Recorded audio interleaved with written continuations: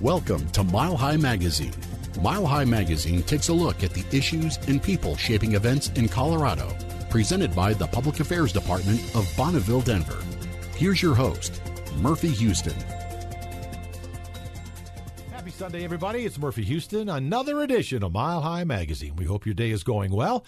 And joining me today is Meg Cowley, Executive Director of Sprout City Farms. Meg, how are you?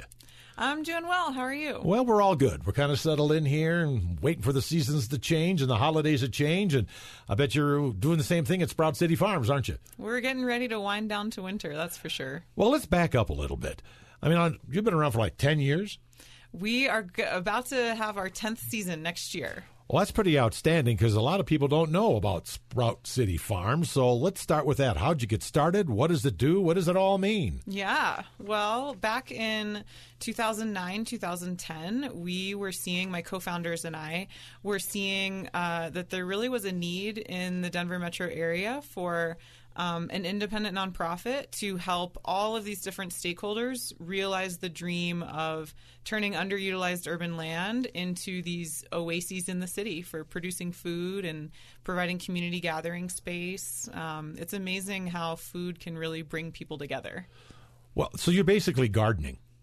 We are production farming. Oh, okay. All right. Well, see, I didn't know that. Yeah, we definitely call our sites farms, not gardens, and there's a few reasons for that.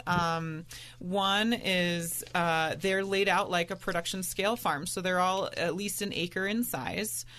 We average 10,000 pounds of food grown at each farm every year. Whoa. 10,000 pounds? Yep. That's incredible. That is a farm. That's not a garden. Thank you, sir. Yeah, we're really proud of the yield that we can produce even in a smaller space because we're growing everything organically and really intensively. There's a lot of different crops that you can get out of one bed in a season if you're doing succession planting and things like that. So we really crank it in. And we have full-time farm managers that are our staff year-round. So it's not like a community garden where people are just having their own little plot that they volunteer in. This is somebody's full-time and a half job. Well, this is big business. It's a lot bigger than what I imagined, not knowing what you were all about. Now, I got to ask you this, and I'm sure I think I know the answer, but you're not affiliated with Sprouts grocery stores, are you? I'm glad you pointed that out. No, we are not. Okay. No, because you think that. Yeah. Yeah, and in fact, when we got started, they were still called Sunflower Market. Yeah, they were. So we didn't expect to have that little confusion there. Well, so you had Sprouts before they had Sprouts. There you go. Well, they should have talked to you about that. That's what they should have done. So let's just back up a little bit. Now, you say these are plots of land, urban plots of land around the city of Denver. And elsewhere besides Denver? Right now we're in the Denver metro area, Okay. so we have sites in Denver and Jefferson County. Like where are these sites? So our first farm that is going on 10 years old is an acre in the schoolyard at a public school in southeast Denver. It's near George Washington High School, near Monaco and Leetsdale. Yeah, we know where that is. We partnered with Denver Public Schools back in 2010 to establish the Denver Green School Community Farm. It was the first project of its kind in Colorado, and it's still one of the few in the nation where there's large-scale food production going on school grounds for the school cafeteria. Got it. So we staged a little mini revolution when we got it going. Had to do a lot of food safety protocol development and lease agreements with the district. I feel like I went through a summer writing course. I'll bet. Well, they got to be careful about that. Getting it all together, yeah. Especially when you're dealing with students and other people's children, right? That's pretty much what it is. Totally. So you got to be very careful. Mm-hmm. I know my daughter was a pickler for a long time. She made pickles, and they got pretty popular, and she'd have them on food trucks, and all of a sudden the Board of Health comes on. Who's making these pickles? Well, here comes the paperwork. Jeez. So anyhow, I know a lot of regulations. Yeah, I know kind of what you're talking about. So who gets these plots of land? Now, do you sell them? Do you rent them? Do you just say, hey, first come, first serve? It's a good question. And what we decided to do when we were first getting started is we wanted to stick to the strategy of mostly working with public land. That's one of the reasons why we knew we had to do this as a nonprofit. So working with the institution of a very large school district, that's technically taxpayer-supported land. Yeah, so, it is, yeah. So we're putting it to good use. We also, a couple years after we were running the Denver Green School Farm really successfully, we decided, okay, this is going well. We can do it again. Yeah. So we actually put out an RFP, a request for proposals, to find another institutional partner. And the city of Lakewood applied to us. They had been doing what was called the 20-minute neighborhood initiative around the build out of the W line, the light rail that goes to Golden. Okay. It's the Sheridan Station was sort of the hub of this community outreach Right. thing that they were working on, and they wanted to know what resources people wanted to have within a 20-minute walk of their house, in addition to the light rail. Right. And so at the top of everybody's list was access to fresh, healthy food. Wow. And number 2 on the list was community gathering space. So you kind of nailed both those. They were like, all right, Sprout City, come on in. So we have an 1.5 acres in Mount Air Park, which is our second community farm site. It's at 13th and Depew. It's near Sheridan and Colfax. Okay. Over on the west side. And so we've been running that. We're just completing our 6th season there. And then a couple years after that, a similar thing happened with the Mental Health Center of Denver. They built a new site, a child and family wellness center in Northeast Park Hill near 35th and Colorado. I've seen that area. Yeah, it's called the Dahlia Campus for Health and Wellbeing. Yeah, I've seen that. Mm-hmm. And so we built a 1-acre farm for them, and we got it going. We trained up the staff. We got the programs running. We built the farm, designed it, and built it out. And after a couple years, they took it over. So last year, they hired on our farm manager as their staff. Wow. So it's really cool. The Mental Health Center of Denver has a farmer on their staff. Wow. Cool. Wow. Yeah, so we just, we want to keep working with institutions that own land that they want to put to a good use. And we know everybody needs food. We all eat fresh food every day. I mean, fresh food. Yeah. I mean, we all know there's nothing as good as food right out of the garden. Tomatoes, carrots, whatever it might be. It's like, oh, boy. Not like what you get in the store at all. It's right there happening. Flavor explosion. Yeah, well, especially tomatoes for me. I mean, I could eat them right off the plant. Mm-hmm. I mean, I don't even have to pick them. Yep. They're just good. So, okay, you got these institutions and organizations helping you, but who's doing the work? You've got farmers that are helping you. If my family wanted to, hey, I want to do that with my family and teach my kids how to grow things. Is that how that works too? Absolutely. So, it's really a community endeavor. We have a very small, lean staff. We only have 3 people on That's site. lean. That's lean. On staff year-round. So we have volunteer days weekly, and we really get everything done with the help of volunteers from the community. So folks are always welcome to come out. We're kind of wrapping up our season right now. Oh, I'm sure. But from April through October, we have weekly volunteer days on Fridays, and the first Saturday of the month from 10 to 12 is like a standing open volunteer time, and folks can just drop in and help with whatever's going on in the field. Okay. And then they learn from the farm manager along the way, depending on what's happening that day. It's always an educational opportunity. This is how we trellis our tomatoes, or we're transplanting the kale today or something. So these volunteers come out and they get educated, they learn. Do they get some of the food? We love to feed people. All right. Yeah. So, we should talk about where the food goes. Well, that's where I'm headed. Now these volunteers probably pick a little something for their families if they're volunteering. We like to give everybody a taste of something. Yeah. Absolutely. But then where does 10,000 pounds go? It's a great question.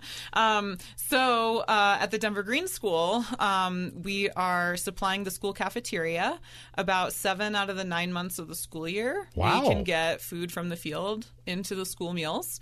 In the winter, even this time of year, even though we're not harvesting anymore, we have storage crops like onions and potatoes and winter squash. Sure. So we supply the school cafeteria. The bulk of the stuff obviously comes in the fall from August to about this time of year. Yeah. But it's really great. We can meet nearly all of their produce needs in the fall. So, anything that we can grow in this climate at the farm, they don't really have to buy it from anywhere else. That saves a lot of money. Pretty fantastic. Yeah. So you don't go out to like farmers markets that are so prevalent here in Colorado, especially in the fall and late summer when things start coming in. Do you do that too? No, we actually distribute most of the food right on site from each farm. So at Denver Green School, we're supplying the school cafeteria. We do a donation-based farm stand. The 6th grade class actually has a mini internship program where nice. they help at the farm stand, learning all kinds of skills. Little business people in training. Well, that's great. Yeah. They're doing math. When they count the change, giving customers their change after they make their purchase. They're really learning a lot of communication skills. There's so many folks that will come shop at the farm stand that are maybe elders from the neighborhood who don't have kids at the school, so Sure. they wouldn't have a lot of opportunity to interact with these students otherwise. But and then we see the families also that are shopping together talking about, well, what do you do with eggplant?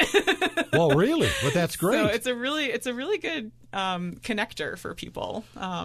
So we distribute food through that, and anybody that is on SNAP, the food stamp program, gets half off. So there's a program called Double Up Food Bucks that allows us to give half price to all of our SNAP customers. Well, that's very important, too, because sometimes they can't afford fresh vegetables like that. And we want to make sure that there's no barrier to people who want to get this food from us. Good. So, we keep the prices pretty low, and we work with folks on food stamps. We also have a CSA program. That stands for Community Supported Agriculture. Oh. And it's a model where you buy a share in the farm at the beginning of the season, and then once a week, every week throughout the harvest, you come to the farm and you get a portion of what's harvested. Nice. So we have 60 shareholders at each farm, and they come every Wednesday, from June through October, to get their shares. And it's kind of like prepaid grocery shopping. Oh, I get that. Yeah, I understand. You come and you just see the sign and it'll say 1 bunch of carrots, 1 head of lettuce, and you just move on down and you get to pick out, each of your things. Right. So that helps generate some revenue to cover our costs for the farm operations and a portion of the staff salary. But then built into that CSA program, at least a quarter of those 60 shares are allocated for food access. Sure. So even built into that, we want to make sure that people who need a little extra help can still access the food. So we do SNAP shares. So once again, those folks get half off the weekly price. We do working shares, so people can come volunteer a certain number of hours on the farm throughout the season, and then they get half their share reimbursed. And then we also fundraise to cover the cost of sponsored shares that we can provide to low-income families free of charge. You're really spreading the wealth. We're trying. No, you really are. And speaking of wealth, I mean, you are a nonprofit. You mentioned that. Do you get funding for what you do? Do you need a lot of funding? Yeah. And so, one program that we've been talking about forever that we finally launched this year is called our Cultivators program. Oh. And it's a program for people to donate on a monthly basis to help support our work year round, because all the research shows that the most stable source of income for nonprofits and the source of income that has the most potential for growth is people right in your community donating to support your cause. Sure. So our cultivators can, start at $5 a month. It's like a couple cups of coffee. Like one at Starbucks. Right. Jeez. And that can really help support our bottom line, and keep us going through the year. So we do individual donations. We do apply for grant funding. We have some sources of revenue, like I mentioned, the CSA. We also, with some of our institutional partners, have a fee for service, so they can help support the operations in exchange for all the help they're getting with their programming. Right. So yeah, that's kind of how we split it up. A little bit of grants, a little bit of individual donors. We have some fundraising events also. Oh, cool. So we just set the date for our 10th annual Big Bash. So it's going to be right around the first day of spring in March of 2020. It's on March 20. Sure. 2020. I get it. I get that. So we want to invite everybody to come celebrate with us at the Mercury Cafe. Oh, the Mercury Cafe. That's a cool place. Yeah, we love them. We've been having Sprout Down, that's what it's called, there for the past 9 years. Well, you can get all this information. You must have a website. Oh, yes. Lay it on me. SproutCityFarms.org. Okay, and all this information about donating, getting involved, how the system works, the big event in spring is all on that website. It's all up there. Well, we'll repeat that again throughout our little broadcast. We're talking to Meg Cayley, who's Executive Director of Sprout City Farms. Now, Meg, why is your work so important to improving the sustainability of food systems here in the Denver metro area? Why is that? We really believe that we want to get especially urban communities back to a greater level of resiliency. And because food is such a need for everyone, that means more food production right in our backyards. Sure. And so, it's a really great, these urban farm sites are a really great complement to community gardens, like we mentioned earlier, where some folks really want to just have some area where they can do their own grow their own food. But a lot of people don't have the space or the time or the knowledge to do that. And so that's why we're here. Well, really? So it's a really good juxtaposition. Like, for example, at the Denver Green School, there is a school and community garden just on the other side of the fence on the campus from us. So people can choose how they want to interact with the landscape. They can get a community garden plot, or they can get a CSA share or shop at the farm stand with us. A lot of folks really appreciate that opportunity to bring their kids out and just get to interact with nature and reconnect to where food comes from and the land and each other. Right. So we really want to support those relationships. I think it's really important. We're seeing this sort of epidemic of, some folks are calling it nature deficit disorder with our children, where they're not spending a lot of time outside anymore. Well, that's true. It's not speculation. Yeah. Let alone doing urban farming. I mean, come on. And folks, and a lot of children, think that food comes from the grocery store. Oh, well. Well. So we want to, instill some more life lessons in both youth and adults, and help people reconnect to each other. There's a lot of studies also that show people's mental health is so much improved when they have these spaces where they can be outside and interacting with other people and with nature. It's very healing to folks. It is. We have a regular volunteer. Actually, she's like our parent liaison at Denver Green School, who will regularly say, every time I step on the farm, I just feel my blood pressure dropping. Well, maybe more of us should be checking that out. Everybody's got some stress. You know that. Yeah. So what's the hardest part of urban food production? Right now, our biggest challenge is land access. So, we strategically as an organization want to work with institutions that own land, but you can't compete with all the development pressure. A lot of our farming friends, have had farms that they've gotten going over the years, but then it gets sold to a developer and now it's an apartment building. So there's already been a little bit of a boom and a bust in urban agriculture in Denver over the last decade. So, we want to make sure that there is still some land set aside for these kinds of projects so that it's not just a whole concrete jungle in 20 years. That's a tough battle to fight. Yeah, it is. I mean, look around the city. There's cranes everywhere and more land being taken all the time, and they're ripping down the old to put up the new, and it's too much. Yeah. It really is. And we would like to see, so I'm also really active on the leadership team of Mile High Farmers, which is like the network of all the urban agriculturalists in the metro area. And we have a land access committee. And so we have started meeting with developers just to try to float this idea to them of, you could incorporate this into make it your part spaces, of your plan. Yeah. And people would really appreciate having this to look out their window at. Yeah. And it serves the urban farms, there's such a stacking of functions that they serve. You know, they're open space, they're beautifying green space, in addition to all the food and everything that comes out of the ground. Well, yeah, exactly. They're really helping pollinators, you know. Which are bees, by the way. Got to save the bees. Hey, that's not funny. I mean, that's the fact. Yeah. I have a cousin who's very much into that pollinating situation. She travels the country talking about the pollination process, and we better be on our toes.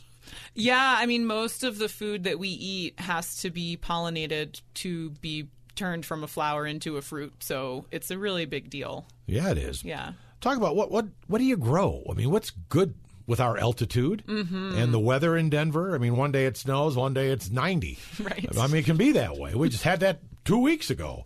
So what is good? We can grow a lot of things in this climate, and one thing that really helps is season extension structures, which is another thing that we have an initiative to work with the zoning departments of these different municipalities in our area on.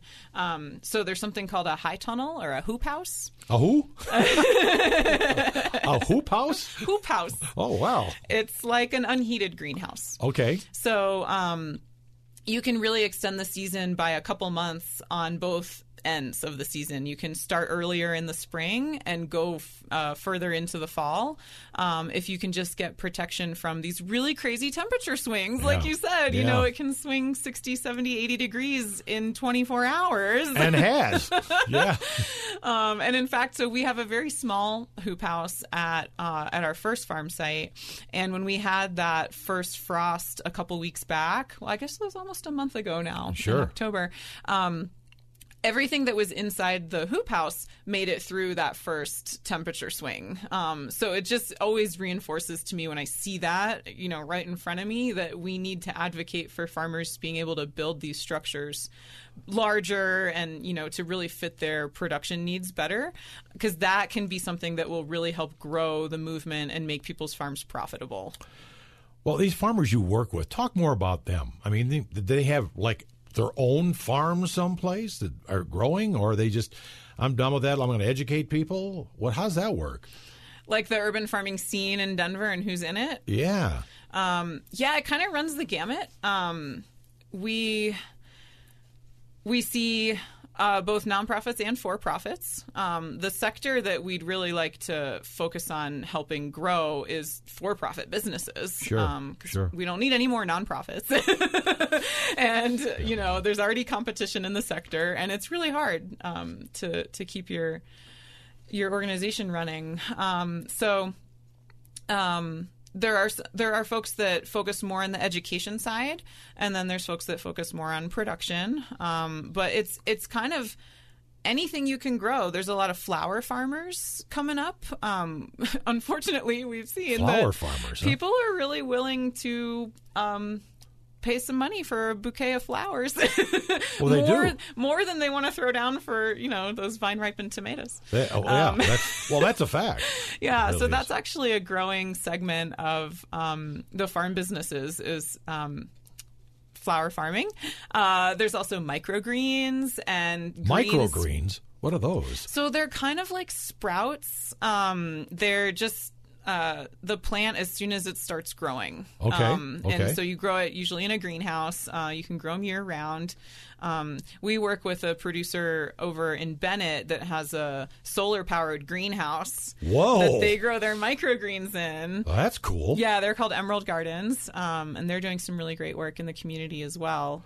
I think most of the folks that have been around and tested their business plans and their marketing have seen that you not only have to have a good product that you're producing, but you also have to incorporate consumer education into everything that you do. Of course. You know, those of us in the urban scene, we really see ourselves as liaisons to rural agriculture because we're right here in your backyard. Sure. So if you want to see what a farm looks like, you can hop over to one of our sites anytime, and then we can also explain like how this works and what are the challenges facing farmers everywhere.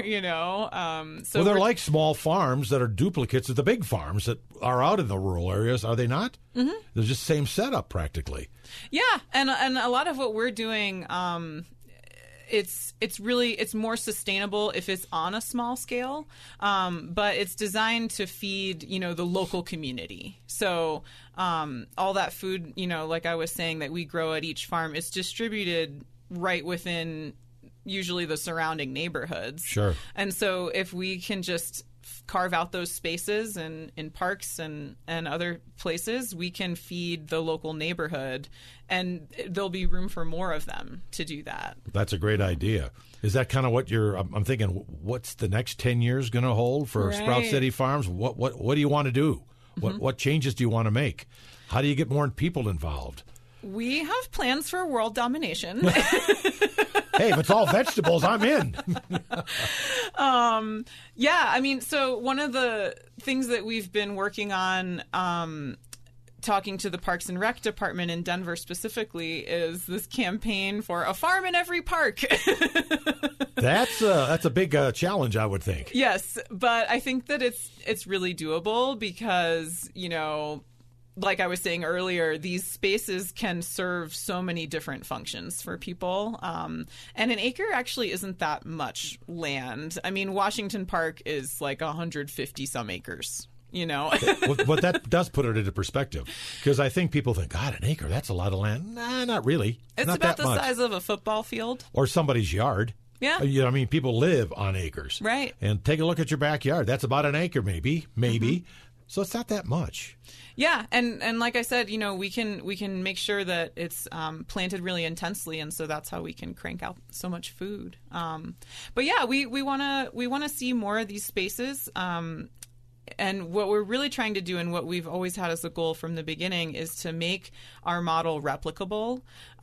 So not only are we trying to replicate it around town, but we're putting together a toolkit so that other organizations that are interested can not have to reinvent the wheel. Well, sure. And take what we've done and, sample lease terms and food safety protocols and farm designs and things like that, and be able to replicate it wherever. Because we just want this kind of thing to be able to spread like wildfire. Well, is it beyond Denver? I mean, does Fort Collins have urban farming? The Springs? What's going on? Yeah. And, there's folks that are saying that by 2050, the entire Front Range of Colorado is going to be one mega metropolis. Well, it's getting that way now.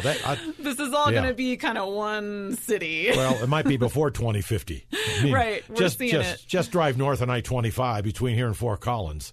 It's pretty much that way now. Yeah. So you want to get that urban farming all along the I-25 corridor, I would imagine, from Fort Collins to the Springs. Yeah, and we want to feed people where they're at. I mean, there's room for both urban and rural agriculture, but we can do more in these urban spaces. Right now we're looking at potentially working in Boulder County. I think that would be popular. Yeah, in Boulder, really. And so, really, the thing besides the need for getting people healthy, fresh food and helping them reconnect to where their food comes from and getting them outside.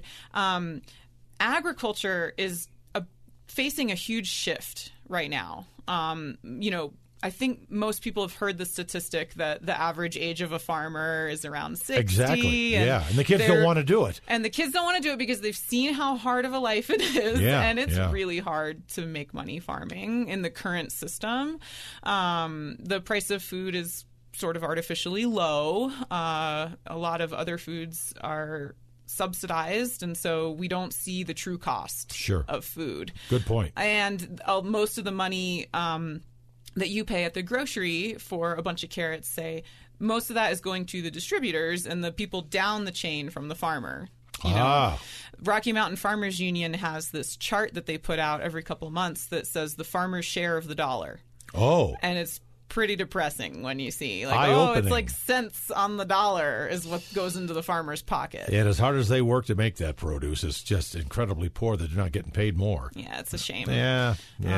So we're about to go through this big shift in agriculture where the farmers that have been doing it for a while are going to be retiring, and most of them, 90% of them, don't have a succession plan.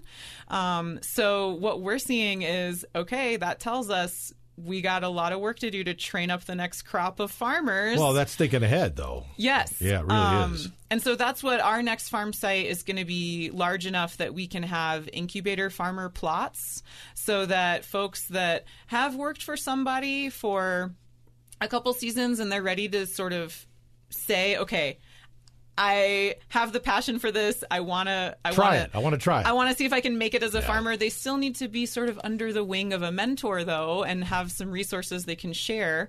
So we want to make sure that we have dedicated spaces for that before people are ready to just go out and actually, have a big farm. Meg Cowley, Executive Director of Sprout City Farms. You got my interest. Give us that website quickly before we end here, is where they can get more information. Sure. It's SproutCityFarms.org. Please join us in this movement. Well, thanks for coming in. Thank you so much. Learned a lot today. It's good stuff. Good stuff. And thank you for listening. It's Mile High Magazine, and we will see you next Sunday.